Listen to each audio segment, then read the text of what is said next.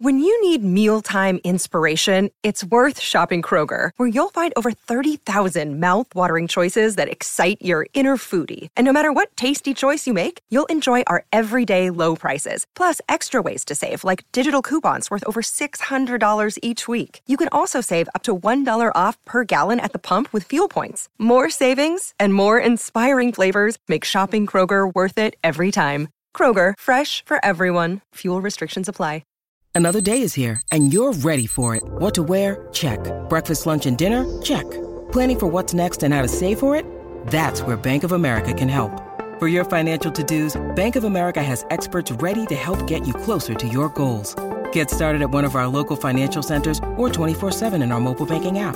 Find a location near you at bankofamerica.com/talktous. What would you like the power to do? Mobile banking requires downloading the app and is only available for select devices. Message and data rates may apply. Bank of America N.A., member FDIC. This month, Choice Cricket Centre are recruiting a new cricket bat maker for the Choice Willow brand of bats based in Redburn, Hertfordshire. This is a unique opportunity for a passionate bat maker and cricket enthusiast to help promote, design and influence the future of their small cricket business into its third decade, whilst enjoying the ambience of their work environment within their indoor cricket centre.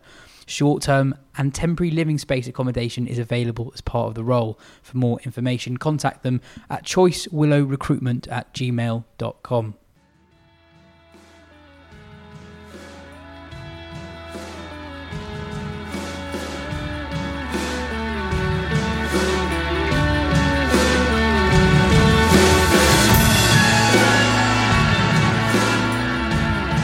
Hello and welcome to the Wisden Cricket Weekly podcast. We'll be revelling in Scotland's 2 World Cup wins over Bangladesh and Papua New Guinea, reacting to the England Lions squad announcement, the latest rejig in the county structure, the IPL final and much more. We also have an interview with Scotland left-arm spinner Mark Watt.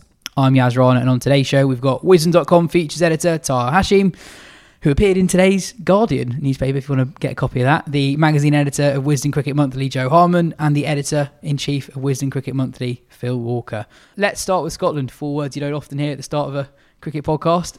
They're 2 from 2 in the T20 World Cup, kicking the tournament into life with that fantastic win over Bangladesh on the opening day, coming back from 53 for 6 to put on a total of 140, then defending it. Chris Greaves, in just his second T20I, was the player of the match, scoring 45 and taking 2 for 19 with his leg spin.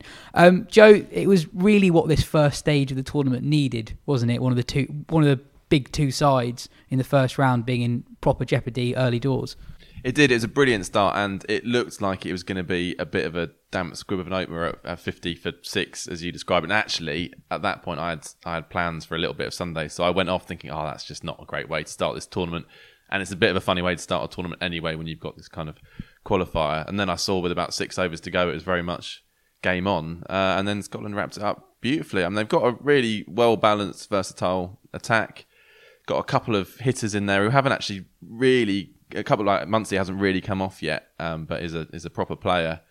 It's as you say, it's exactly what the tournament needed, and we've got another absolute, massive game coming up against Oman tomorrow. Which, have I got it right? Looking at the net run rate, Scotland basically need to win, assuming Bangladesh beat Papua New Guinea. Scotland need to win. Yeah, that's right. So unless Bangladesh only just beat PNG and Scotland only just lose to Oman, Scotland need to win. Yeah. But yeah, we've talked about Bangladesh a little bit about they've secured some really big name bilateral wins. They beat New Zealand and Australia, but on really low scoring wickets where basically no one could get more than 120, 130. And Shakib actually said that careers will end because of some of these pitches. So I guess that wasn't great preparation. In their win yesterday, Bangladesh dropped Mahmudullah and Mushrika down to numbers 7 and 8, which was just really strange. If you don't back them to bat in the top 6, why they're in the team? I guess Mahmudullah has to be because he's the captain. Mahmudullah really rivals Quinton de Kock for the most reluctant captain I've ever seen. He does not look like he's enjoying himself at all. Not with Flower of Scotland's being blared. That was amazing. That was amazing. Yeah, if you haven't seen that video, basically Scotland after every game, after every win, they sing Flower of Scotland in the dressing room. But I guess the dressing room is quite near the room when they had the press conference in the Oman stadium, and Mahmudullah just was completely silent for 20 seconds as Scotland were singing that next door, which is quite fun. Yeah, I mean, I'm biased because I'd lived up in Scotland for a few years, but I think that Scottish cricket fans. This means so much to them for a couple of reasons. So got that interview with Watt, and he describes this win as bigger than the England win, which everyone presumes is the biggest Scotland cricket win ever. I think part of it is because we spent half of the summer talking about how England played too much cricket. Scotland have the complete opposite problem. They've only played 11 games in all formats from the start of the pandemic to the start of the World Cup. And I think the other reason why followers of Scottish cricket are so invested in their success is because the proximity between the recreational game and the national side. I was speaking to a couple of friends recently, and while you have Brad Wheel and Josh Davey who got full-time county gigs, a lot of them predominantly play club cricket and regional stuff. So I spoke to one of my friends yesterday who said, for me personally, it's just amazing and completely mental that as a bog standard club player I get to play with and against these guys week to week. Take Mundy, for example, who's played county cricket recently. He was down at our club preparing pitches and coaching every week when he was in the country. He doesn't have to do that. These guys are properly part of their clubs.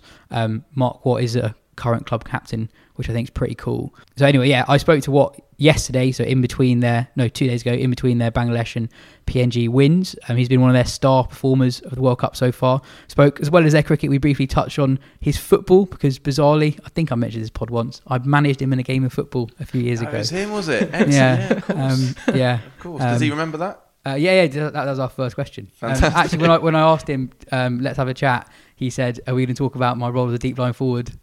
So he remembered. So yeah, here is that conversation. Great to have you with us, Mark. Let's get the elephant in the room out of the way first. Technically, once upon a time, you played in a football team I sort of presided over. So I feel duty bound to ask you how your football's going. Sadly, I've not been able to play too much football. Before we came over to Oman, I was a bit worried about some 50-50 tackles going against my way. So I put it, probably about 3 weeks before we left, I put it to one side. But no, the left foot's still there. Still pinging in some nice cross balls and scoring some nice goals with left peg. But I'll get back into it once the T20 World Cup's finished. Yeah, if you're wondering, listeners, Mark was a very effective deep line forward. On to the proper stuff. We're talking 24 hours after that amazing win over Bangladesh. How are you feeling? Yeah, just really proud.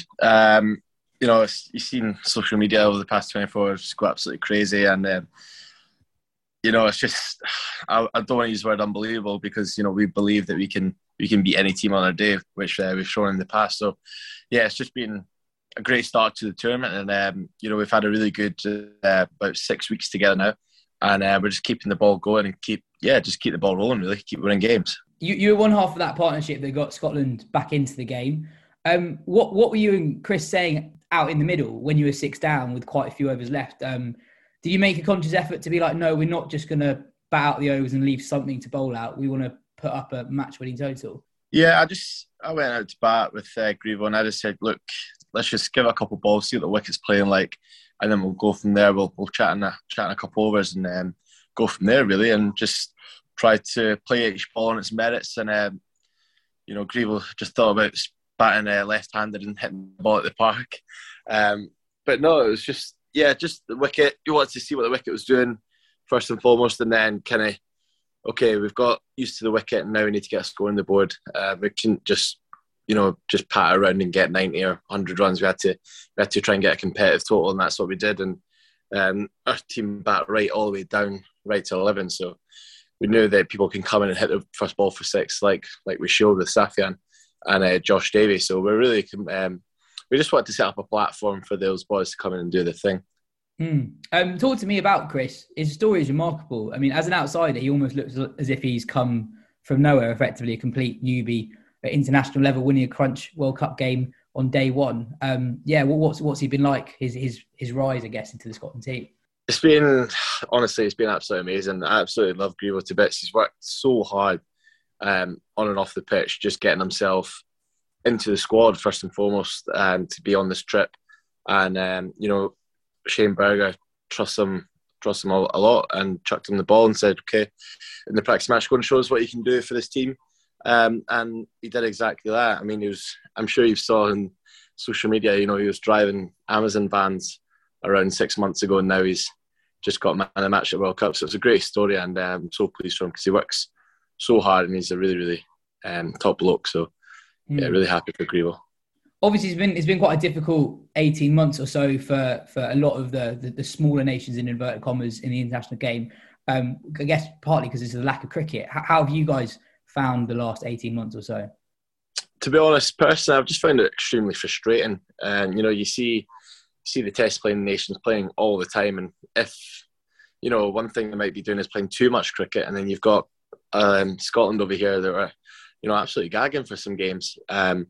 And we just need to keep showing what we're capable of when we get given the opportunity on the big stage. So any cricket's welcome. We're chuffed to bits to get Zimbabwe over to us for 3 home games, which was great prep for this tournament. But aside from that, we've not played T20 cricket in years, which is just frustrating. And even before that, in the past 2 years, we've played 1.5 games of ODI cricket. So yes, it's been frustrating, and seeing all these T20 leagues going on around the world. We've got guys that can be competing in that and doing really well for teams in that. So it's just been a frustrating past couple of years, really. And we're just happy to be out here and playing well at the moment. Something that non-Scottish listeners perhaps don't know that much about is how close the link is between the national team and club cricket in Scotland. You've played county cricket, but not for a couple of years. Am I right in saying you still play quite a lot for Heriots? Yes, I'm captain of Heriots. Yeah. And a lot of the Scotland team, a good chunk of their cricket is Scottish club cricket. Do you want to just explain kind of how big Scottish club cricket is for the national team? Yeah, it's massive. It goes kind of club cricket, and then you've got the regional level, and then if you keep performing in both of them, then you'll hopefully get selected for the national level. And boys are really passionate about club cricket. I am massively passionate about club cricket. I think, it's great to be a part of, it's like a family. And so if you're performing at club level in Scotland, you get the chance to play at regional level, and then you consistently keep performing at regional level, you'll hopefully get added into, the Scotland training setup, and then you see how you go against the international players, and then you kind of go from there. And Grievo is a great example of that. He's got runs at regional level, he's got a lot of wickets at regional level, and then he's came through the system, really, which kind of shows that it's working, which is really good for Cricket Scotland when you're producing players like that. Interesting that you described it as a family. It really is like a big, close-knit family, isn't it? I only played there for a couple of years, but you get a sense that everyone's really invested in each other's success, if that's not too cheesy. Probably more so than I've seen down south, at least. The WhatsApp groups were popping yesterday evening. Yeah, I mean, definitely. I mean, I can't probably get the most abuse from anyone in my own team group chat. But, everyone's wanting everyone to do so well. And, when you've got such a great club team, kind of gives you that support that, people are backing you and want you to do well. And it's just really good to have all that support. It's not your family. They're not your family, but, they care for you and they want you to do well, and seeing you on TV supporting representing your country, they get really proud, and it's a great thing to have. Scotland don't play a huge amount of long form cricket at the moment. I was wondering how that has affected your development as a T20 bowler. It's quite lazy analysis, but a lot of people don't get too excited by finger spinners in T20 cricket. But you really caught your eye yesterday with the number of variations you had, bowling from all over the place, behind the umpire, as wide as you could possibly go from the crease. Has being able to focus exclusively on white ball cricket helped you in a way? Yeah, I think it has. I think it's also, very tough as a finger spinner on the wickets that you get nowadays in international cricket. They don't do a lot for finger spinners, so it's just kind of just trying to keep the batter guessing, trying to keep them watching you all the time, and just any sort of advantage you can get as a cricketer. It might be a bit cheeky bowling from 25, 26 yards, but if it gets me a dot ball in T20 cricket, I'm going to try and keep doing it. But yeah, it's just. White ball cricket for a finger spinner or any sort of spinner really is tough. Any sort of bowler even is really tough. The game's only go one way, and it's bigger sixes. So, it's tough. But any advantage I can get, I'll try them in the nets for a good year or 2 years, and then slowly bring it into my game. And it's worked quite well, and something that I'm going to keep progressing, trying to get better at, and hopefully I can figure out some more variation for the World Cup. Have you practiced that behind the umpire delivery quite a lot? Oh, yeah. Everyone in the nets tries to hit it to the moon. So I was a bit scared bowling it in games. But, it seems to work in games, just because the batter's looking down at his toes and then looks up and then the ball's kind of halfway through the flight. So, it's worked in games, so why not keep going with it? And hopefully, it can only get better. And just finally, can you give a sense of what yesterday meant for Scottish cricket? You were involved in that England win 3 years ago now, but this has got to be right up there with the best moments of the last 20 or so years. Yeah, I think it tops the England win. Obviously, it was a great day, the England game, and it's their fierce rival of us. But World Cup, that means everything to us. Doing it on the big stage, games that absolutely matter.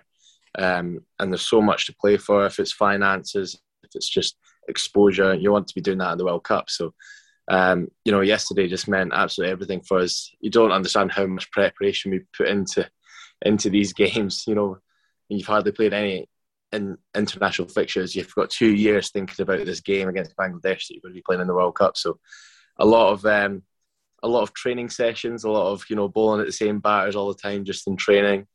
A lot of bowling at cones, trying to nail your Yorkers. Everything, all the 1%ers just go into yesterday. So it meant a lot for us boys. Well, the hard work's paying off so far. Cheers for your time and best of luck with the rest of the tournament. Hopefully it's a long one. Thank you very much, mate. So talk to me about Curtis Camphor. I don't think I've seen Curtis Camphor have a bad game of cricket for Ireland. Obviously, he turned up on the scene last summer against England. Scored a couple of half centuries, kept on getting rid of Tom Banton. 4 wickets and 4 balls. And the 2 names he's joined on that list, I think, in immense T20 eyes. I don't know if it's across international cricket, Rashid Khan and Lasith Malinga. Now, Lasith Malinga, you can see how he might get 4 and 4. He'll just bowl 4 Yorkers and do that. Rashid Khan can be unplayable. Curtis Camphor is a fantastic cricketer, but I don't think he ever saw himself taking 4 and 4 in a World Cup game in his World Cup debut. And it was just, it came out of nowhere. I think it was his second over. His first had gone for 12. And the first wicket was what initially called a leg side wide. Review shows a glove.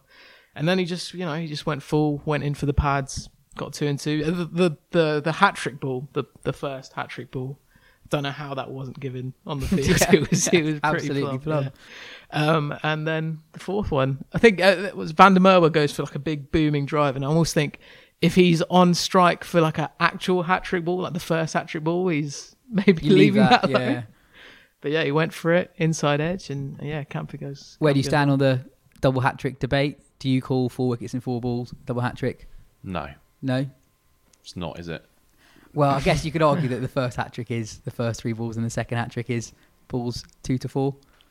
Phil, you're silent on this one. Staying silent, okay. Moving on. I mean, I could add some grist to that pointless mill, but I just don't need to. Okay, fair enough.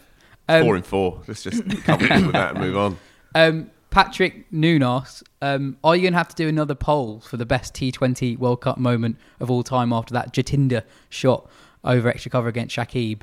That was a brilliant shot in the Bangladesh Oman game. But it's such a shame he got out when he did. Yeah. As well, that game was looking really like another really good game there, and then it just kind of petered out. They got some really good players, Oman. Jatinder Singh's been really good. Bilal Khan's been good left arm seamer. But Fayaz Butt was hitting 87, 88 miles per hour, and he was in the same Pakistan under-19 team as Babar Azam that got to the 2010 World Cup final. And in that final, Butt took 2 new ball wickets. Lots of names you recognise. He got out Mitchell Marsh and Nick Madison, and then the man of the match was Josh Hazlewood, who took a 4-4. Right. So lots of famous names there. But yeah, Patrick's alluding to a poll that the ICC did, where they asked their followers online to vote for their greatest ever T20 Cup moment. The final was between Brathwaite's 4 sixes, remember the name, and Virat Kohli's 83 not out in a group stage game. Can I guess? Guess which one was? Can I guess which one?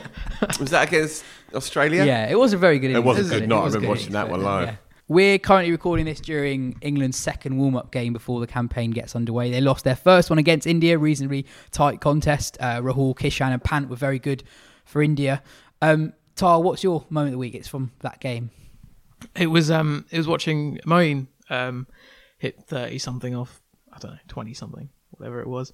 But it's the one shot that he plays, which I've really grown to enjoy over watching him in T20 cricket. I've seen him do it a few times now. I think most famously it was against South Africa. So the ball will sort of be wide outside off full, and he kind of smashes it, but he slices across the ball so it goes behind square and can go for 6 or 4. I think he did it in the IPL final as well last week, and then he did it again in this warm-up. But the underlying point is that he's looking in very fine touch going into this tournament. And I don't think he's ever really had a great sort of like global tournament, really. I think he got 100 of the World Cup 2015 against Scotland. I mean, 2019, obviously, he was kind of dropped halfway through. And, that was, that wasn't a great tournament for him personally, I guess. But he's looking fine touch, and he's kind of, he's the guy that he's got to be in that team now, which, a few months ago at the start of the year, you kind of thought, how is Moeen getting in the side, especially when Sam Curran was, in at number 7. But yeah, he's looking really good. Owen Morgan didn't play the first game. He was out for about 10 today. He wasn't particularly happy with the umpiring decision. With good reason, he middled it. Yeah. Phil, Morgan said this week again that he would be willing to drop himself if his form, in his mind, was getting in the way of his side's chances of winning the World Cup. Do you think he should? No, not yet. And I don't think he will. I think there'd have to be a real collapse. I think it would have to be not just him not getting runs. I think it would have to be a kind of do or die moment. But then, paradoxically, the more pressure you move down the pipe of a tournament, and if you do need to find that win and it is a real clutch moment, then naturally you're going to want your skipper in there making the big calls. As we spoke about, I think maybe last week or a week or two ago, I think the captain's role in a T20 game is probably more pronounced and more central to the narrative than in any other form of the game. He does need runs, and he does acknowledge that. I listened to the press conference that he gave yesterday to a handful of the journalists, and he was relatively upfront about that. He also made the legitimate point. He said, "Well, I wouldn't be sitting here now if I hadn't come through every other run of bad form." And he does acknowledge that he is a flighty sort of feast or famine kind of player, so he does know that. He does need runs for sure. So do a few of them. Jason Roy, Ijaz Ahmed won today. It really was. I thought that as well. Walked right across and got bowled neck and crop middle stump first ball. I don't think you saw it, Joe. No, I missed that. No, it's extraordinary. And he needs runs generally, I think. Butler's looking reassuringly brilliant, though, isn't he? Well, yeah. I mean, Butler's a great player. Obviously, Milan is still ticking along at a run of ball, which gets lots of people very hot under the collar. Liam Livingstone, he did okay against India. He did okay. He got out cheaply in the second game against New Zealand, which we've just been watching. And again, by no means are we concerned about him. A couple of bad weeks does not make you a bad player, but again, he would be feeling more comfortable, I think, in himself if he'd gone a little bit better. And I think the way that they were unable to contain India in that chase, and India knocked off 190 odd with an over to spare. I mean, that's quite an easy win, really, in the context of a 20-over game. Yeah, it'd be interesting to see how we're talking halfway through this game against New Zealand. So yeah, there's work to be done, I think, across the board, really, with England. I just wanted to go back to the Morgan point. So in this press conference, it was all very humdrum to be expected until a question was asked about Moeen. Oh yeah, this was bizarre. And whether Moeen's good form. Well, Moeen is in good form, isn't that great, etc., etc. Is it in partly coinciding with him having walked away from the Test game? And as soon as the question, rather garbled question, came out, you saw Morgan's face light up because it gave him the opportunity to say, and I quote, "Do you want to say that Test match cricket was holding him back?" And that kind of glint in the eye, the Morgan glint in the eye came through. And he never misses a trick, does Owen Morgan, just to reinforce the point that these are two very, very different games and that one is thriving and flourishing and buoyant and the other one rather less so. And he said he knew he'd been cheeky and he couldn't get the smile off his face. And then he kind of became more diplomatic and he said, well, Mo's a very free-spirited cricketer, which again is kind of shorthand for the Test game. He'd outrun the Test game. But now he plays back with me in my lovely little subculture. Then he can be happy and express himself and be successful again. And crucially, having called it a day on Test cricket, even when he wasn't part of it, it was still kind of hanging over him, wasn't it? That question, and now that is gone, and it doesn't feel like coincidence that he effectively played the knock that turned Chennai Super Kings' total from a decent one into a match-winning one. On that final as well, we had that debate a few weeks ago about whether you could get away with a specialist T20 captain, and obviously this is important with Morgan now in such poor form. Well, that final had specialist captain versus specialist captain, effectively, didn't it? And it felt, watching that tournament, just experience is so important. And you watch Duplessis, I know he wasn't a captain, but playing such a big knock. And I think Morgan's presence on the field is still so important. We had a good question actually from Neil Varani, who I thought put it very succinctly. With which would you be happier to lose from England's T20 side? 1, Morgan's captaincy. 2, Milan's batting returns. Or 3, a 5th frontline bowler. Which kind of sums it up really. And for me it's 3. I would lose the 5th, particularly against West Indies, which you expect is going to be a high scoring game. I would want that extra batter in there. Play them all and drop a seamer. Also, just look back to 2016 with West Indies. Darren Sammy, I don't think people remember Darren Sammy that much as a cricketer, but he was the captain that sort of, he got that side in line, a very talented side in line to win that tournament. So the template's kind of there. And it's quite interesting in that press conference as well when he said, if my form is getting in the way of the side's success, and I'm aware I'm not getting any runs, he also said, as it goes, I'm captaining very well. That kind of made me think if he's captaining very well and he thinks he's captaining very well, I don't think he's going to drop out, especially when there are other players who are possibly out of nick as well. And is it something you want to throw at Butler now? I mean, Butler obviously seems to be nailed on post Morgan, but do you want to throw it to him in the middle of a world tournament where his batting is so absolutely pivotal to England's chances? Doesn't really make much sense to me, and probably won't happen. How are you guys feeling about England's chances? Has it changed much? I think was it you, Joe, who said maybe last week that you fear for England against West Indies in the first game? Did you say that? I did, and I actually went as far as saying I thought England might not make it through the group. I think they probably will. I've changed my view on that, but I do think they'll struggle to get beyond the semis. I think they're kind of heading for a relatively comprehensive defeat to India in the semis. Would be mine. I mean, they do have power hitters, England. Of course they do. But it seems from what I've seen on these pitches, in these conditions, you need them more than ever before.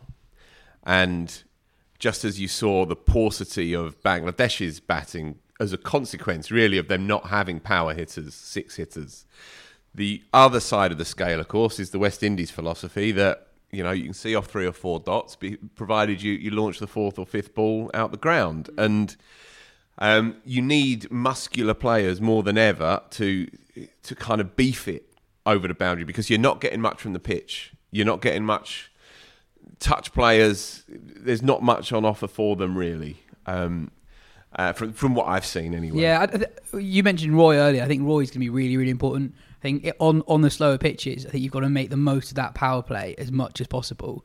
And I think Roy is going to be really important to that. I'm still kind of sort of gutted that they've not gone for an extra spinner. I still think they've kind of...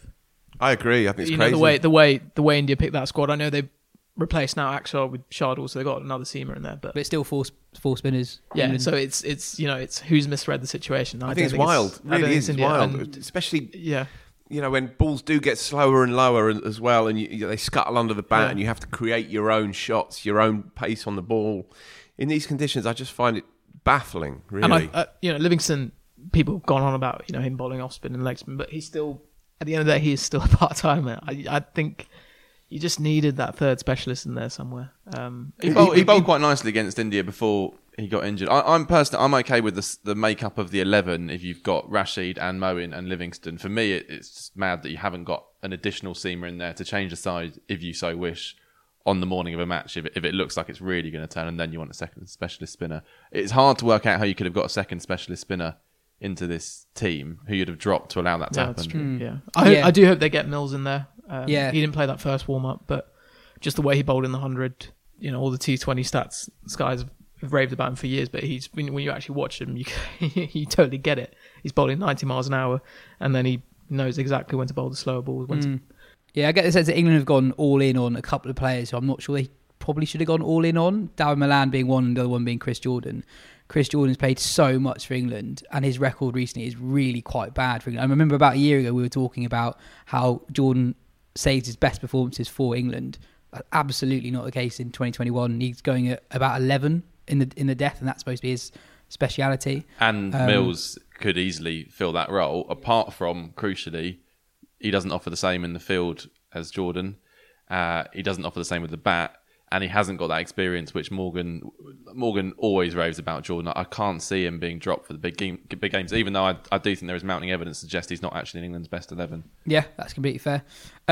Alex Brinton asked, with so much data and coverage available of all the teams in the T20 World Cup, could there still be a tournament dark horse? And if so, who do you think this is?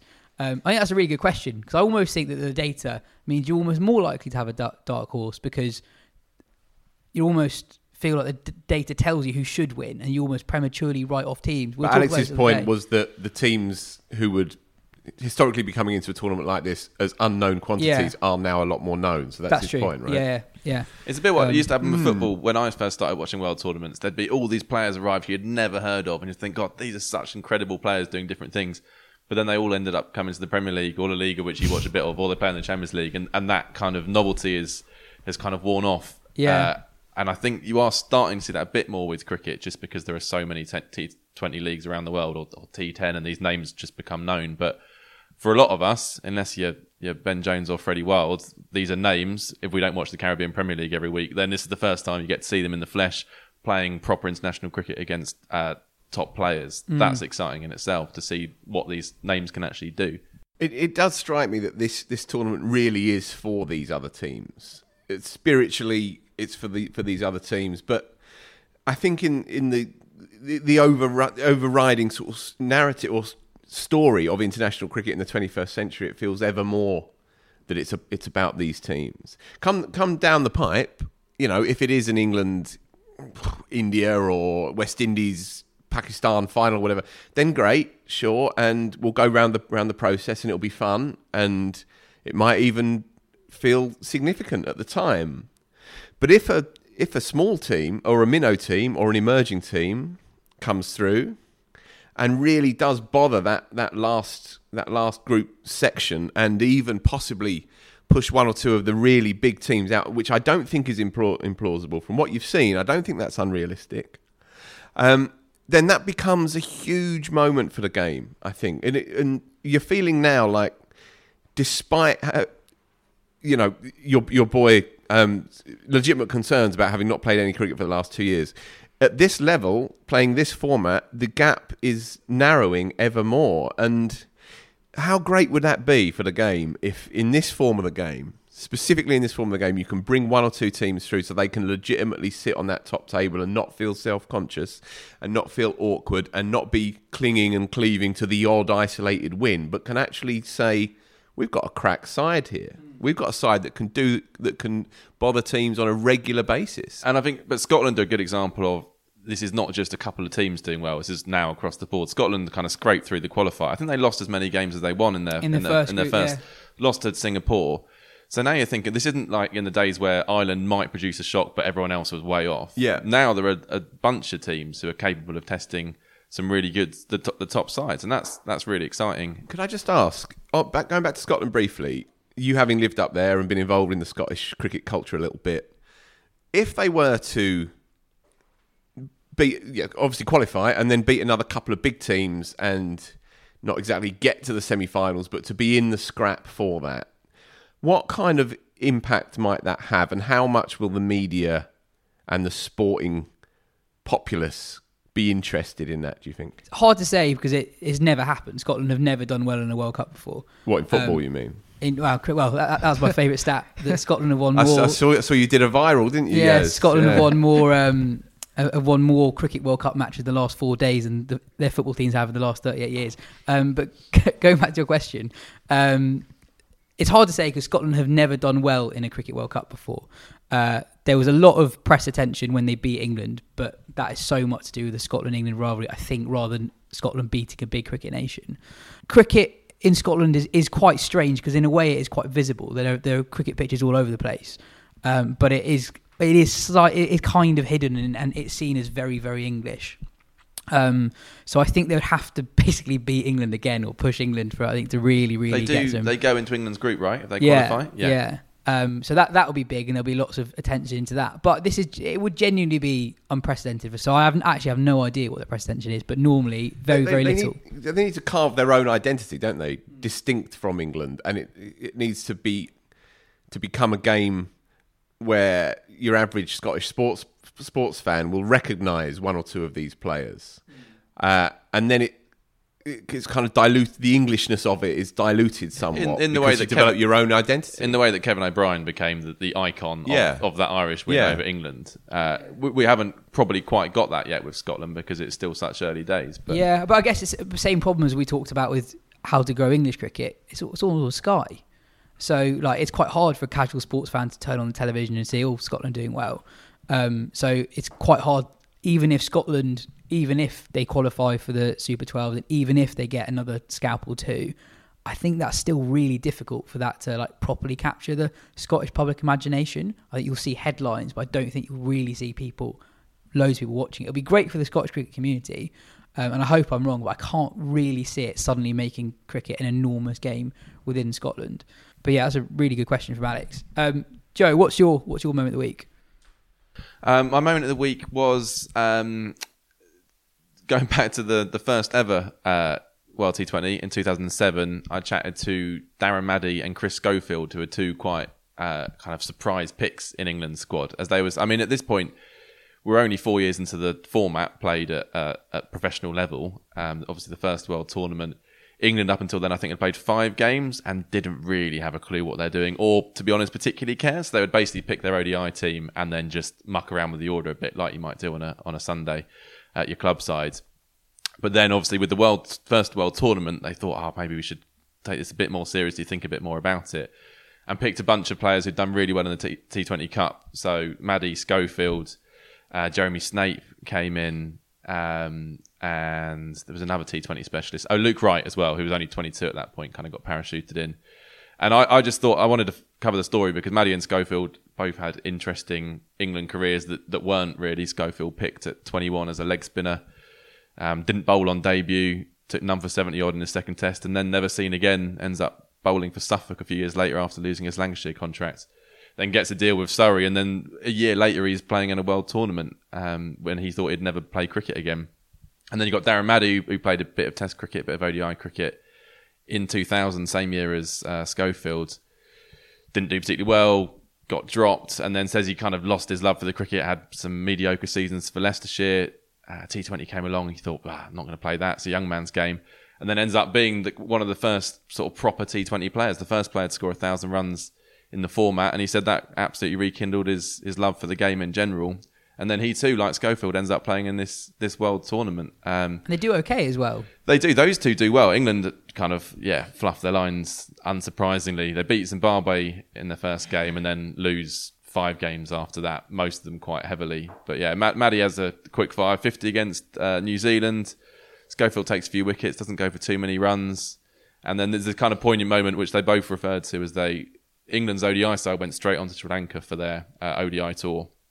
So Schofield and Maddy were the only 2 players going their separate ways. They were on a plane flying back to the UK on the day that the final took place. So they don't even see that. They didn't see this kind of earth-shattering, game-changing final.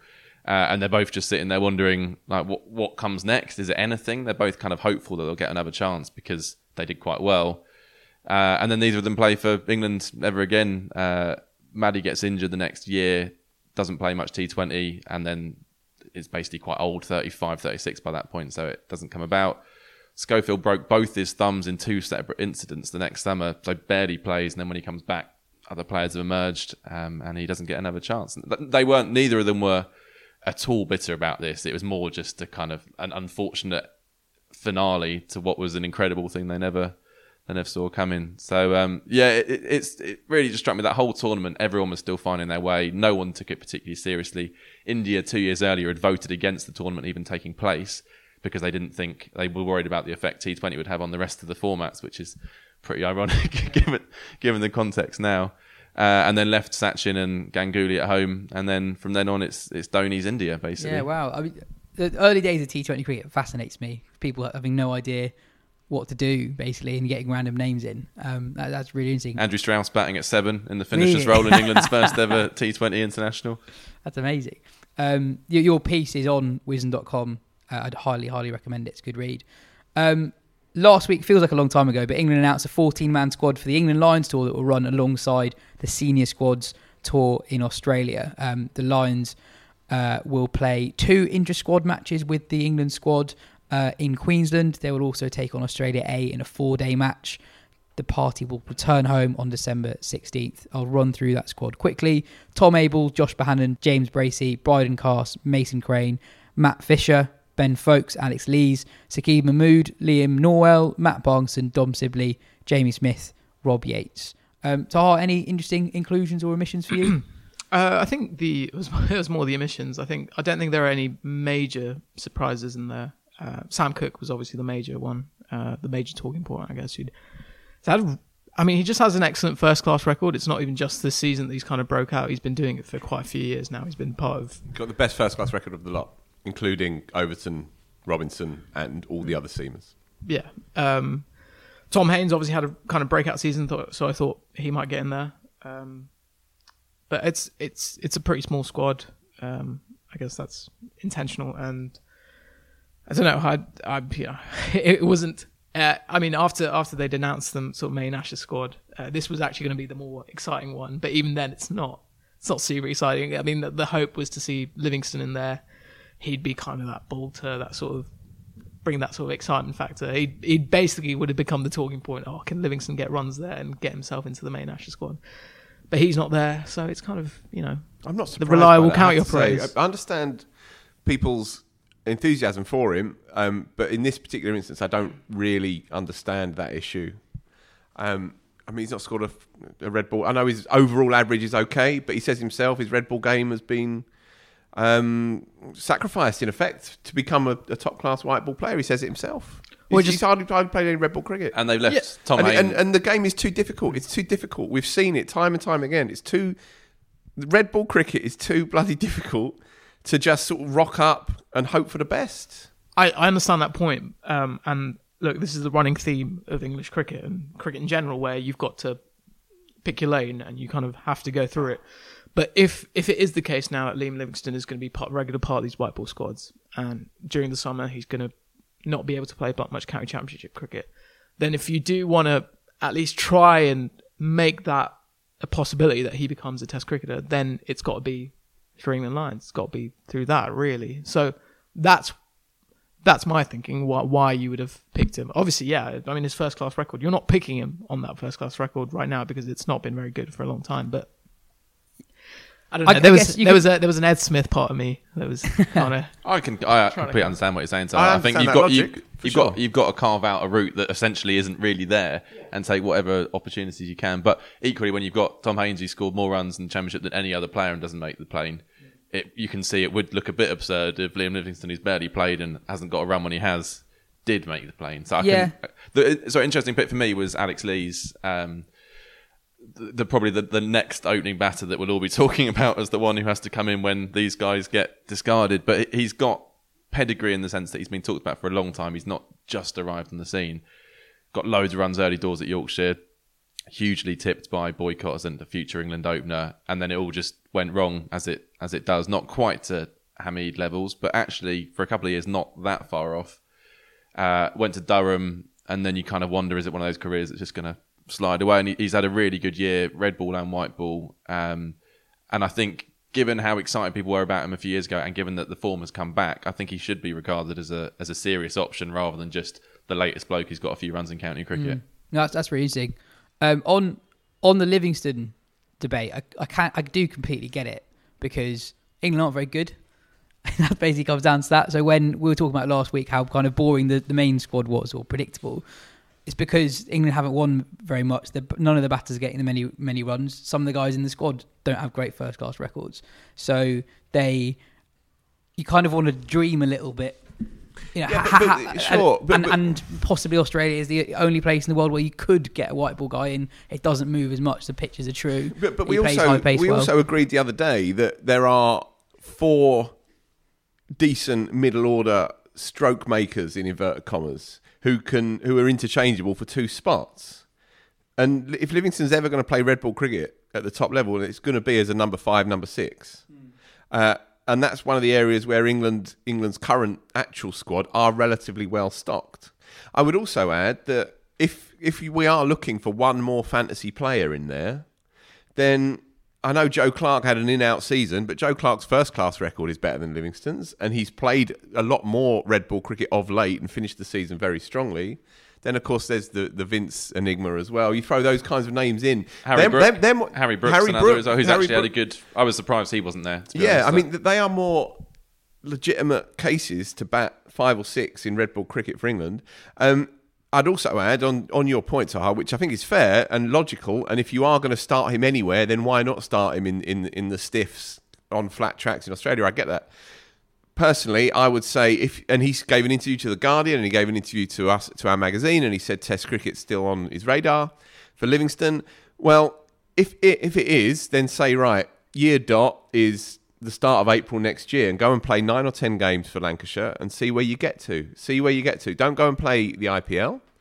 Go and, if you are serious about it, go and start from scratch from next year, and then we'll know. Then we'll know if he's got the game to transfer it from one to the other. At the moment, it would be a wild punt out of nowhere, I think. Yeah, I guess it just isn't that wild, though, if it's just a Lion squad. That's my thinking. I'm not saying put him in that main squad. It's bang it 3 at the Gabba. Well, all right, well, if it doesn't matter that much, then why are we talking about it? One other thing that I think is interesting, you're all right to mention that there aren't really any stroke makers in that squad, and Mo Bobat, the ECB performance director, when explaining the squad, said one of the things he has to do when picking a Lions squad is look at where the gaps might be in the England team in the short term, and you're right, there aren't any in 4, 5, 6. Which is fair enough, which can be the only logic for why I say Sam Cook isn't in that Lions squad, because they've got a lot of other medium fast mediums, and all the pace bowlers in that Lions squad are slightly quicker or very tall and not as good. Yeah.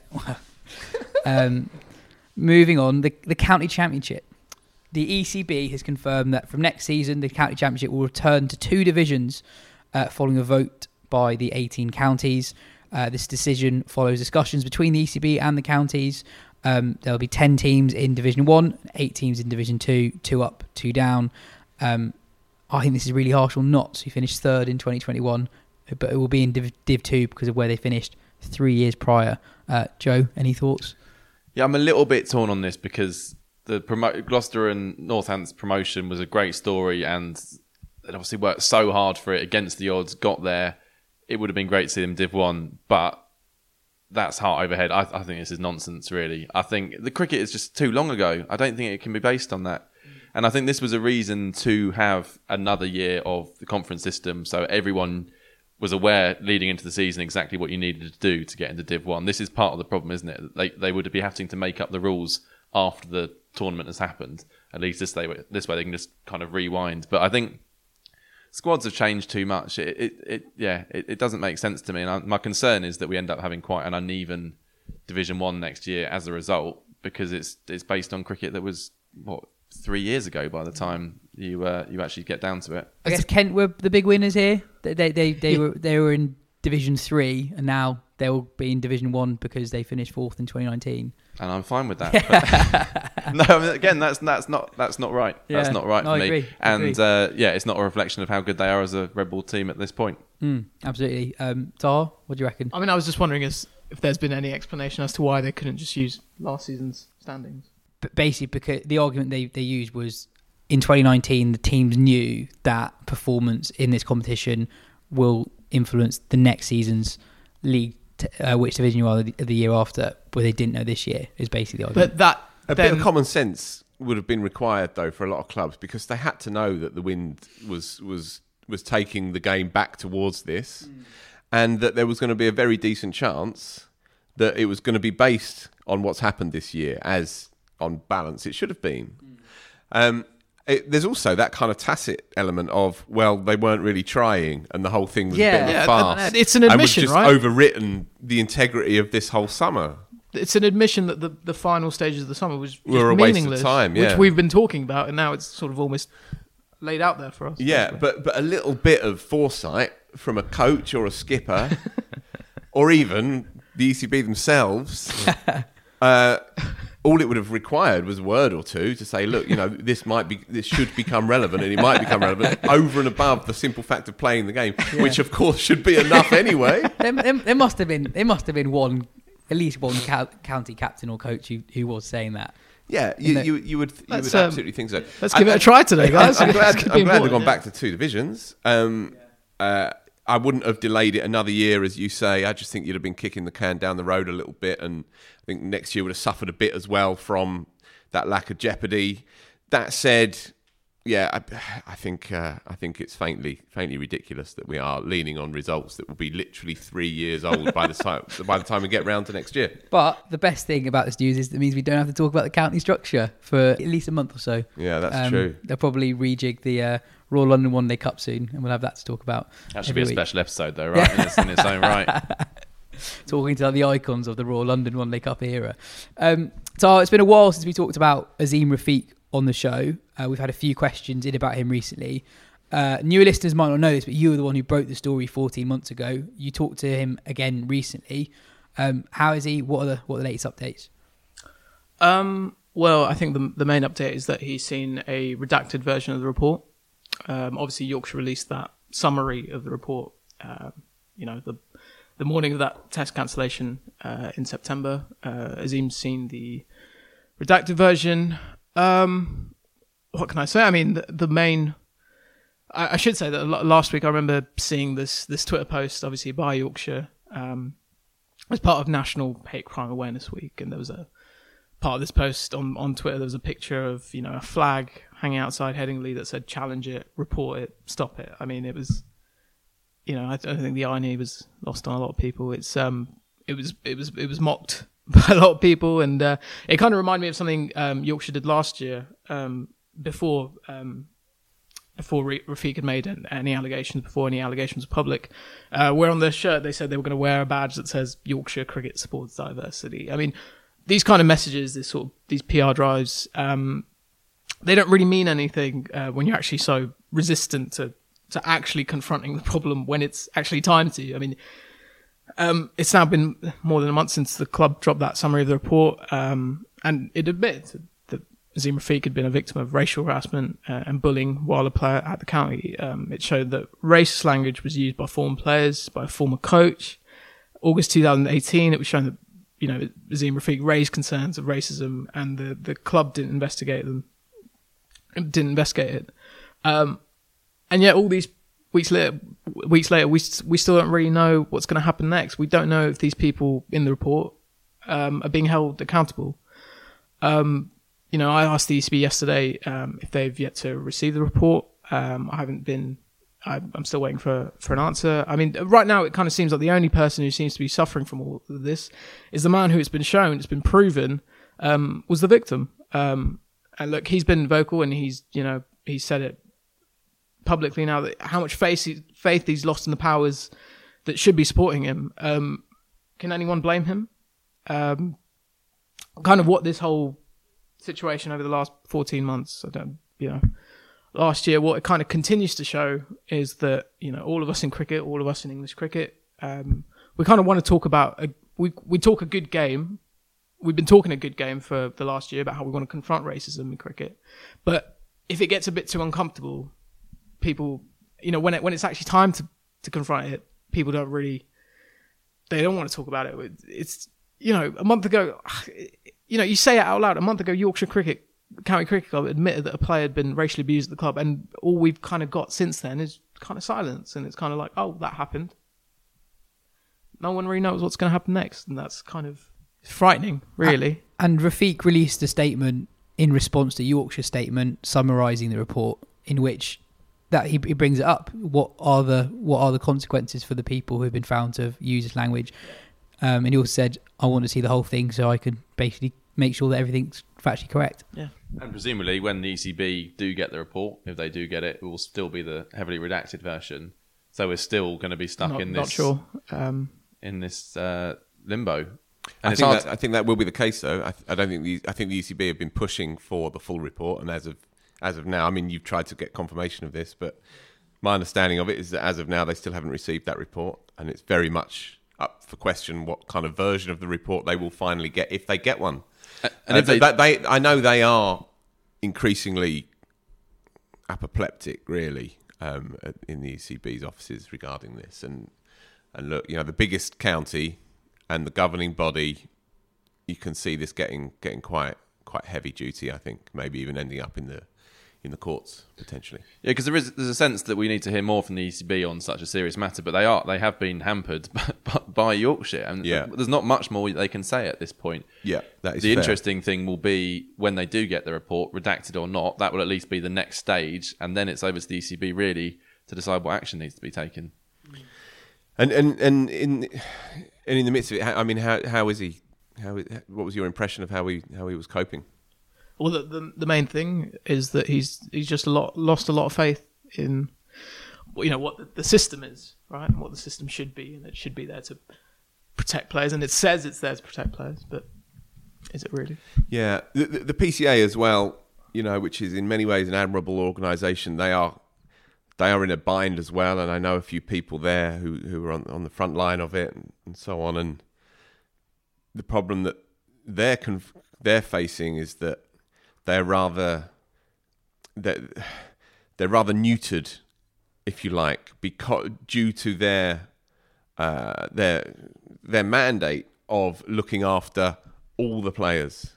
Now, what that means is that they can try and extend their duty of care to Azim Rafiq, and I know that they've been talking to him regularly, but that also means that the same principles have to then be applied to those people who have been implicated in the report itself, because they're also ex-players, and they'll all be members of the same organisation, a union in effect, and so you can absolutely understand where Azim Rafiq's frustrations are coming from with these institutions that run so much of English cricket, because he must be feeling incredibly isolated out there. And it's devastating. It's devastating on the boy, and it's a devastating indictment on the game, as we know. You just hope that he can hold himself together until he gets some kind of clarity and resolution. And I think it's important that we sit around this table, and it's important that other outlets do the same, and that they continue talking about this, because there'll be lots of people out there that will be very comfortable if this story just drifts away, withers on the vine, and we can't have that. We cannot have that. Absolutely. We'll keep talking about it on this show, that's for sure. Very big gear change. The IPL final happened this week. We mentioned it earlier, but MS Dhoni's CSK took the title, beating KKR in the final. Faf du Plessis hit 86, Moeen smashed a quick fire 37. I just wanted to mention the second qualifier game, which feels like a long time ago. One of the most amazing finishes to any game of cricket I've ever seen. Chasing 136, KKR were 123 for 1 with 4.1 overs to go. 23 balls later, there was suddenly 130 for 7 with 2 balls to go before Rahul Tripathi hit the 5th ball of the final over for 6. Yeah, it was Ravichandran Ashwin just dragged one down and bowled him a dirty long hop with a ball to go. Interesting, though, that we got through like the best part of 55 minutes on this show before you mentioned the final of the biggest domestic tournament in the world by miles, which you would think should be nearer the top of the show, but it's kind of indicative of the circus element. Maybe of us. Maybe simply of us. But the instant forgettability of so much of the merry-go-round. But I forgot. 2 days later, the same players are playing warm-up games. But it's also indicative of the fact that the IPL finishes the day before a world tournament starts. I mean, and the IPL starts in 2 months, right? Ridiculous. Yeah, it's early next year, yeah. When you said we're going to talk about the IPL final, I was like, that was months ago. It was also a rubbish final. Yes. It was. Yeah. Although I did enjoy Faf's knock. Yeah, I've always had a soft spot for him. I think he's a really good bloke. I've interviewed him a couple of times. He's always been lovely and kind of interesting character in the story of cricket. You kind of forget that he's still ticking along, but still doing the business. He got the orange cap, or he might have even finished a run short. He finished a run short of getting the orange cap. But anyway, it was a brilliant knock. And quite watchable as well. And he's not always the most watchable of players. I really enjoyed that final, actually, I have to say. I mean, genuinely on how much we talk about the IPL, listeners, if you think we should talk about it more next year, tell us. Genuinely tell us. Is there, and I'm where I'm putting my head above the parapet slightly here, CSK aren't a particularly lovable side, right?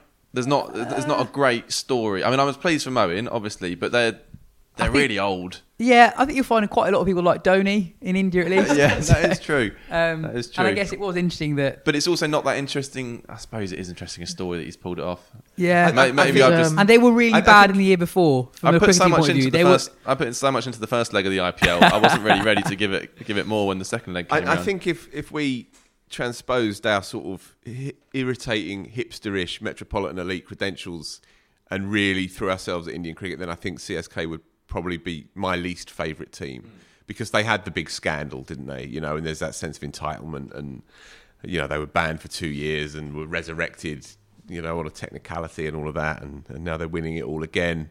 I'm not sure they'd be my first team, but yeah, I probably lost a few fans on that one. But you might want to scrap that one. Let's move on. Keep that in. Sure. By the way, let's move on. Elsewhere today, this morning, Australia quick James Pattinson announced his retirement from international cricket at the age of 31. He played 21 tests, taking 81 wickets at 26. He's only played 4 tests in pretty much the last 5 years, which is actually pretty big news for the Ashes. Sorry, this was an injury thing again, because he's not playing in their upcoming Shield game, is it? That's just and he basically said he thought it was too much for him to get to a place where he could play Test cricket, so he wanted to make the decision of basically, so I can spend more time with my family, I can maybe play a bit of cricket in England. Yeah, I mean, as some bowler to have that kind of small record, isn't it? Really, I mean, I think he made a fair wind for a bowler of that kind of quality, and he could have been anything. I think he made his debut alongside Mitchell Starc or something about 10 years ago now. Yeah, I think 21 tests or something. It's quite sad for a bowler who's that good. I'd recommend people find the clip of him bowling in grade cricket. Oh, yes. I was thinking that this morning. Astonishing. It's terrifying. It's brilliant. Yeah. Well, it's the one where he gives the kid a send-off. Yeah, I don't think he's a kid, but it's just it's beautiful. Beautiful thing to watch. Yeah, he's bowling far too fast. Yeah, for Saturday afternoon cricket. Yeah, and I think Siraj Randeep, who used to play for Sri Lanka at slip. Good side. What a link. Phil, what's your moment of the week? Well, a bleak one. Harvey Hussain, the very good Derbyshire keeper batsman, has retired from the game, aged 25, due to a series of concussion head injuries, and after a kind of extended, sustained series of analyses with the staff at Derbyshire and a neurologist as well, they have come to that conclusion that it would be just simply too dangerous for him to continue playing at the professional level, and so he has had to make the incredibly difficult decision, and he's made the decision himself. He's not been pushed out. This is a percentage-based decision, if you like, and the club's chief exec said, in all likelihood, his decision has prevented another injury surfacing, and obviously potentially serious consequences for Harvey himself. This story, I mean, our sympathies go out to the lad. It must be horrific. He played at 18 for Derbyshire, took, I think, 9 or 10 catches or something in his first game. He was a homegrown player, highly regarded. He'd had a good career. And then just as you're getting to the meat of it, you've got to go. It's brutal for the lad. But the broader point is that concussion in cricket, just as many sports are having reckonings with themselves, it's only going to get a bigger story, this. And I think down the line, I think it's inevitable that there will be changes to the game. I really do. I think at some point down the line, I think, as much as it sounds awkward coming out of my mouth, I think that bouncers will probably have to be banned in the end. I think before the final run of this game, I think that health and safety issues are so pronounced now in all sports, and I think cricket is reckoning with itself. And I do genuinely think that eventually that decision will have to be taken. It becomes a financial thing as well. The NFL settled 8 years ago, in 2013, they settled a $765 million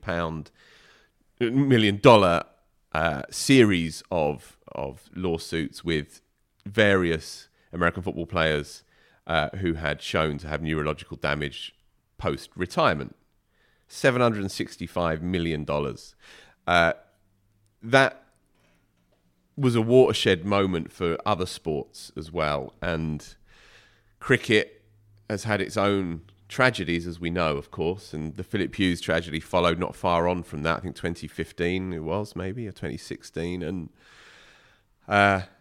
And you're now seeing the game slowly confront the issue. Obviously, concussion substitutes are now an established part of the game.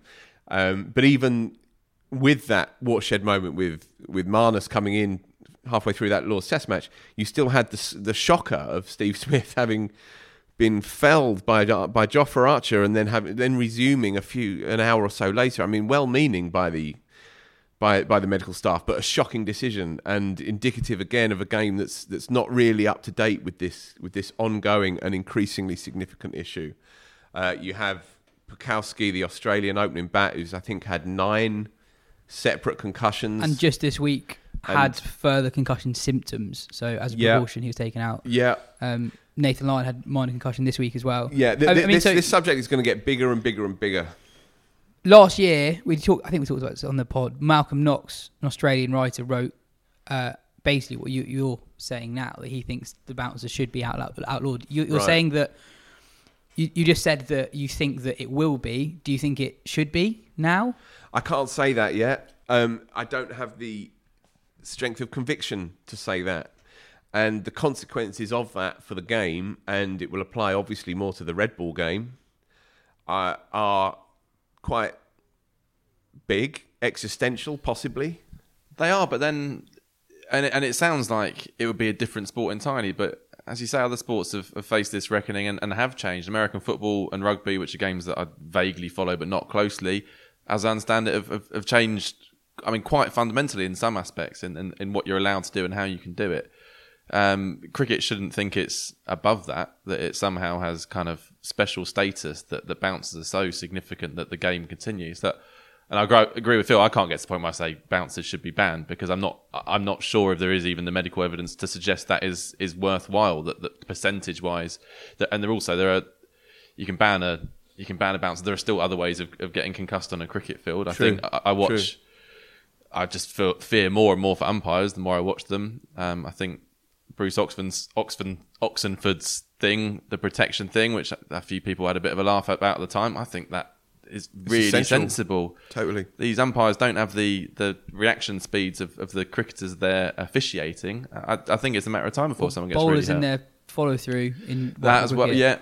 Yeah, well, this is true. I mean, there was obviously that Luke Fletcher horrifying moment when he was clanged from a straight drive. I think it was Sam Hain who hit it. And Nathan Lyon, you mentioned, it wasn't batting, it was in the field where it was a mild concussion, I believe, but he was hit on the head. I mean, there remains, of course, the issue of machismo and how you overcome that in the game. And obviously, you no more macho game than, say, rugby, and that's had to try and wrestle with the vocabulary around the game and evolve its attitudes around the game as well. And cricket will have to try and cross that Rubicon as well. Yeah, I remember Beefy saying during that Lord's Test match with the concussion substitute, and he says, "Well, we may as well use a tennis ball," and it's doesn't sound like him. It's a beef line, and yet there will be many, many people who love the game who will be saying the same kind of thing, and so this is the challenge that the game is going to have to, I think, in the end, confront.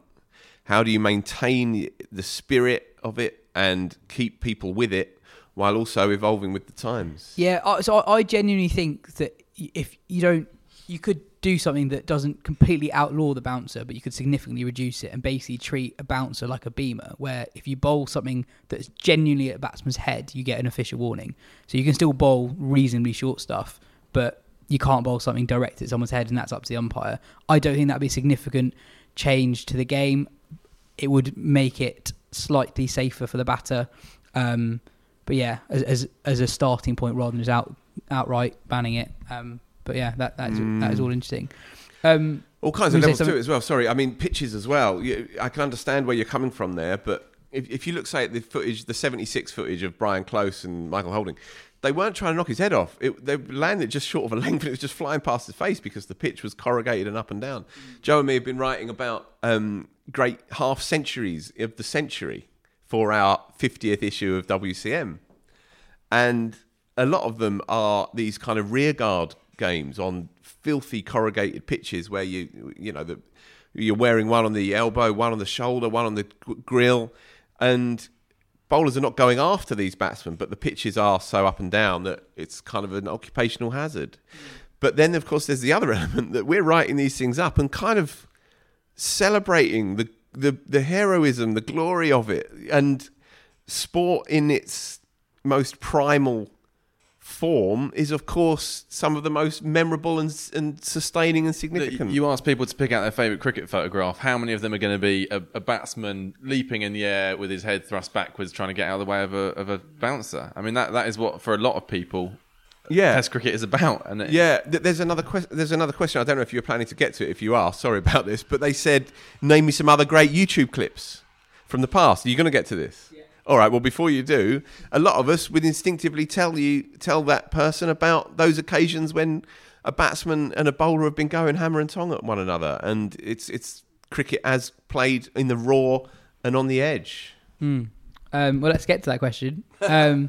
I know he's asked a question before, but Shervo has sent in another cracker. They're just too good. If you've forgotten about David Shervington, aka Shervo, he wrote to us Shervinator. He wrote to us a few weeks ago about his favourite moment of the summer, in which he explained that he's relatively new to cricket, in that he only started properly following it at the end of the 2018 summer. So he's got in touch again, and he's asked, I've been enjoying Felix White's book, and as well as being a beautiful walk down musical memory lane and a powerful memoir of personal grief, it's been a useful primer and key moments in relatively recent cricket history that I missed because I was too busy stupidly not liking cricket for most of my life. Reading his vivid description of Donald bowling to Atherton in 1998, I immediately went to YouTube and spent a happy few minutes experiencing it for myself for the first time. So my question is, what other iconic cricketing moments does the panel think I should be looking up on YouTube and reliving during the winter months? That's amazing, though, that anything P2018, that's new to him. I'm quite jealous. Yeah. Well, I think first... You know, it's when you hear about a great box set and you can get to go and watch it and everyone else has enjoyed it for the first 2005 Ashes box set, talking of box sets. Well, that'll sort you out for 3 hours. That's on YouTube as well. Yes, that's true. Yeah. It is on YouTube. For myself, my favourite tournament in cricket really is the World Cup, 50 over World Cup. So, just... Well, all of them. Okay. You should just go and watch all of them. From the first watch game. all the World Cups, sure. Right from 79 to 90. He might have more. I don't know if he's got that much time. All right, narrow it down. So Which World Cup? The 92 World Cup is obviously the watershed moment. So, yeah, Shervo, go and watch the 92 World Cup. I think there is a YouTube video, in effect, the 100 greatest moments of the 92 World Cup, and I had that actual VHS when I was a kid, and that is a beauty, from just Azharuddin just playing a cover drive against South Africa to Phil de Freitas cleaning up Peter Kirsten in the semi-final, whatever it might be, just individual moments from that great World Cup. Similar to Donald to Atherton, that's from World Cup, Wahab Riaz to Shane Watson 2015. Yeah, Taha just wrote about for the magazine, actually. Yeah. So you should read that too. You should read that as well. World Cup, Joe. Had to get it there, yeah. 99 World Cup was the Australia-South Africa game where Warren got a 3 for the finish to the semi-final. I think got to watch that. Don't bother watching England in that tournament. Might not be much out there. Yeah. One triggered for me because he mentioned Atherton, and it just sums up that cricket is largely heartbreaking. Was Atherton's run out at Lord's 93. I think that's a good lesson in how horrible this game can be. That was only my second day of live Test cricket. Atherton 99, coming back for the run that would complete what would end up being his only 100 at Lord's, and slips and falls, and just watch it for yourself. And then another 99, which I've just been writing about for the feature that Phil mentioned. Alex Tudor, 99 not out, Edgbaston 1999. One of those knocks that just shouldn't really happen, but he's thrown out there just to block out a few deliveries at the end of the previous day, and goes on and wins a Test match for England at a time when they didn't win too many. So there's some good highlights of that as well. So I'd recommend that one. It's a very broad question, isn't it? He's basically asking what was good in cricket before 2018, before September 2018. Or bad in cricket. Or bad. Yeah, that's true. That's true. talked about Scotland already, but I'd highly recommend the highlights of Scotland beating England, just for the pitch invasion in the end, really, at a very small ground in Scotland. Would recommend that. Phil, any more? I spent a whole afternoon in lockdown watching Australia v West Indies home test matches from the late 70s, early 80s. And CA, Cricket Australia, they have all this footage and they plonk it all on YouTube. So it's really good. And Viv makes 100 in one game. There's a load of footage of that. Dennis Lilly cleans them up, takes 10 for in one game, wins one of those games. But there's loads of it. And it's just the daily highlights. So it's the half hour in the evening, Channel 9 highlights. So a lot of it's rubbish. A lot of it's just Bruce Laird gets 40 odd in 180 balls. Did you watch the lot, or were you I spent a whole afternoon. It was during the Pando, wasn't it? So lockdown stuff. So I'd recommend that for sure. Also, Pathé News. Type in any kind of test match from the 30s, 40s, 50s, 60s. Type in England West Indies 1963 Lords, for example, the great test match, and then Pathé News has got those daily roundups, and I think they're also on the Lords website as well, so it's not all on YouTube. But if you want to kind of learn about some of the grainy old black and white stuff, then type in any of those games, and generally Pathé News have got that covered as well. I think there's a lot on the ICC website. Yes. If you want. Yeah. I think they released a lot of things over 2020. So Yeah. Anything with Mark Waugh, anything at all, even just him sort of walking to the shops, anything at all with him. In all seriousness, just there's a bloke called Robalinda2 on YouTube. Find his YouTube channel, and he's this archivist who's got footage that I don't think anyone else really owns. The most important man in cricket. We had him on the podcast during lockdown. He's got to be top 10.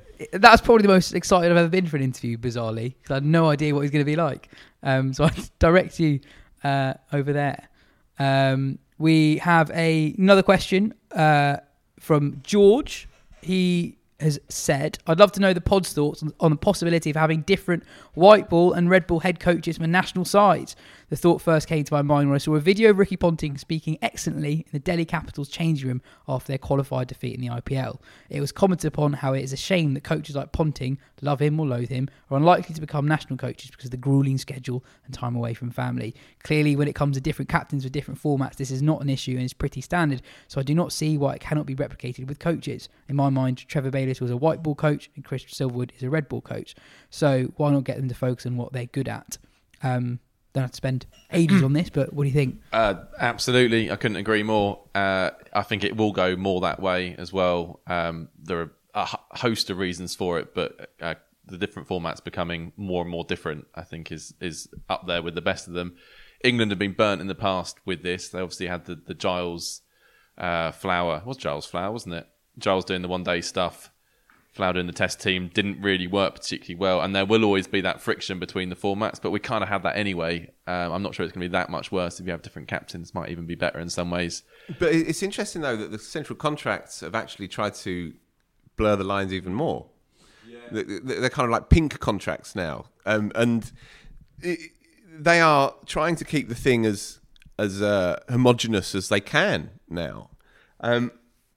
Now, I tend to agree with you on balance, but I can imagine that the conversations going on in the England setup, at least, are ones of different agendas, different competing power struggles, and Morgan understandably wanting to have his white ball stuff exactly as he wants it, and Joe Root straddling all the different worlds, but still being, of course, the red ball captain, and then you have now Silverwood, who is overlord of all of it. And Giles is overlord of him. And if they were to silo the thing more, which I think would result in a more effective group of teams, but there would also be even more challenging issues from a sort of diplomacy perspective and dressing room cohesion and so on. There would be even more of an issue because naturally, if you're the red ball coach, you'd be saying, what the hell are you doing? Why aren't my boys playing? Why aren't I getting the same team out every single week? It's a very ECB way of doing it, and that's what happened with Flower and Giles. And Flower won the conversation every single time, and it didn't work. Yeah. But, so and Giles acknowledged that, didn't he? At the time, he said, tried it, didn't happen. And also, we didn't really like white ball cricket in this country at that point, so there wasn't really an argument to be had. Now it's much more complex. I still think overall it's a good thing. It could be dictated by the calendar. I mean, you look at India this summer where they had that whole separate squad in Sri Lanka, and then the whole separate thing in England, and then you have to have someone else, running that ship. And when England did it, it was a stage like Joe's saying where, there wasn't that much of a difference between the white ball side and the red ball side. I mean, if we get to the stage where this is the prediction that people are making, where you have completely different teams, then I think that makes sense. Yeah, I think the point from George that I really like is that if you have one coach across all formats, you're restricting who you can get as your coach, because so few coaches nowadays, especially ones who do any kind of T20 stuff, the idea of working so much across a year when you could have the franchise gigs, pick when you work, doesn't sound that appealing to them. So you might just restrict the pool of people available to you, which I think might eventually mean they split them up. Meanwhile, Adil Rashid's bowling really well. I know, I completely lost my train of thought there. I'm just looking at both of you kind of drifting, your eyes drifting above my head. Just finally, a shout out for a change to the Wisdom.com shop. From this week, there is free UK shipping, excluding Northern Ireland and the Scottish Highland and Islands, on all orders over £50 from the Wisdom shop. Means, if you're in the Shetlands, you're buggered. You can't get anything. Yeah, afraid it's not free shipping. You have to get to the mainland. Yeah, afraid so. But that means that there's free shipping on our limited edition Andrew Redding collection, featuring some of England's most loved grounds, which, if you haven't seen it already, I'd highly, highly recommend. Yaz, I want to jump in because we got another lovely email, which I knew you wouldn't read out because you don't like to make it all about you. Do it. Oh, this is embarrassing. So this is from Phil Robson, or Mr. Robson, to you, Yaz. Hello, Yaz and the team. Loving the podcast. Long-time listener, first-time emailer. I don't have any moving stories or elegant deep questions, but I'm feeling very proud of Yazine. I was his tutor at St Paul's School between 2009 and 2012, and vividly remember our chats about the best game in the world and upcoming stars, including one whom I forget the name of, but was playing for Surrey Academy at the time. The boy done good, as they say. I admit I started listening to the pod after learning the boy Prodigy was hosting, but keep coming back because it's compelling, thoughtful, elegant journalists speaking sense. Hear, hear. Now that I live in America, Wisden is about 90% of what I consume in terms of cricket. The other 10% is Felix White and his mob. Keep up the great work, Phil Robson. Isn't that nice? What a lovely message. I remember basically spending every morning for 3 years at school just talking about cricket with Phil, and it was great. Who's your favourite Phil, Yaz? Well, it's got to be Robson. And I think the Surrey Academy player that I would have been obsessed with in 2012 would probably be Zafar Ansari, I think. Who later appeared on the podcast. Exactly, it's full circle. Full circle. It's all happening. Anyway, that's all we have time for. Us another very, very long podcast. Cheers, Tar. Cheers, Joe. Cheers, Phil. This has been the Wisden Cricket Weekly podcast, and we'll be back next week.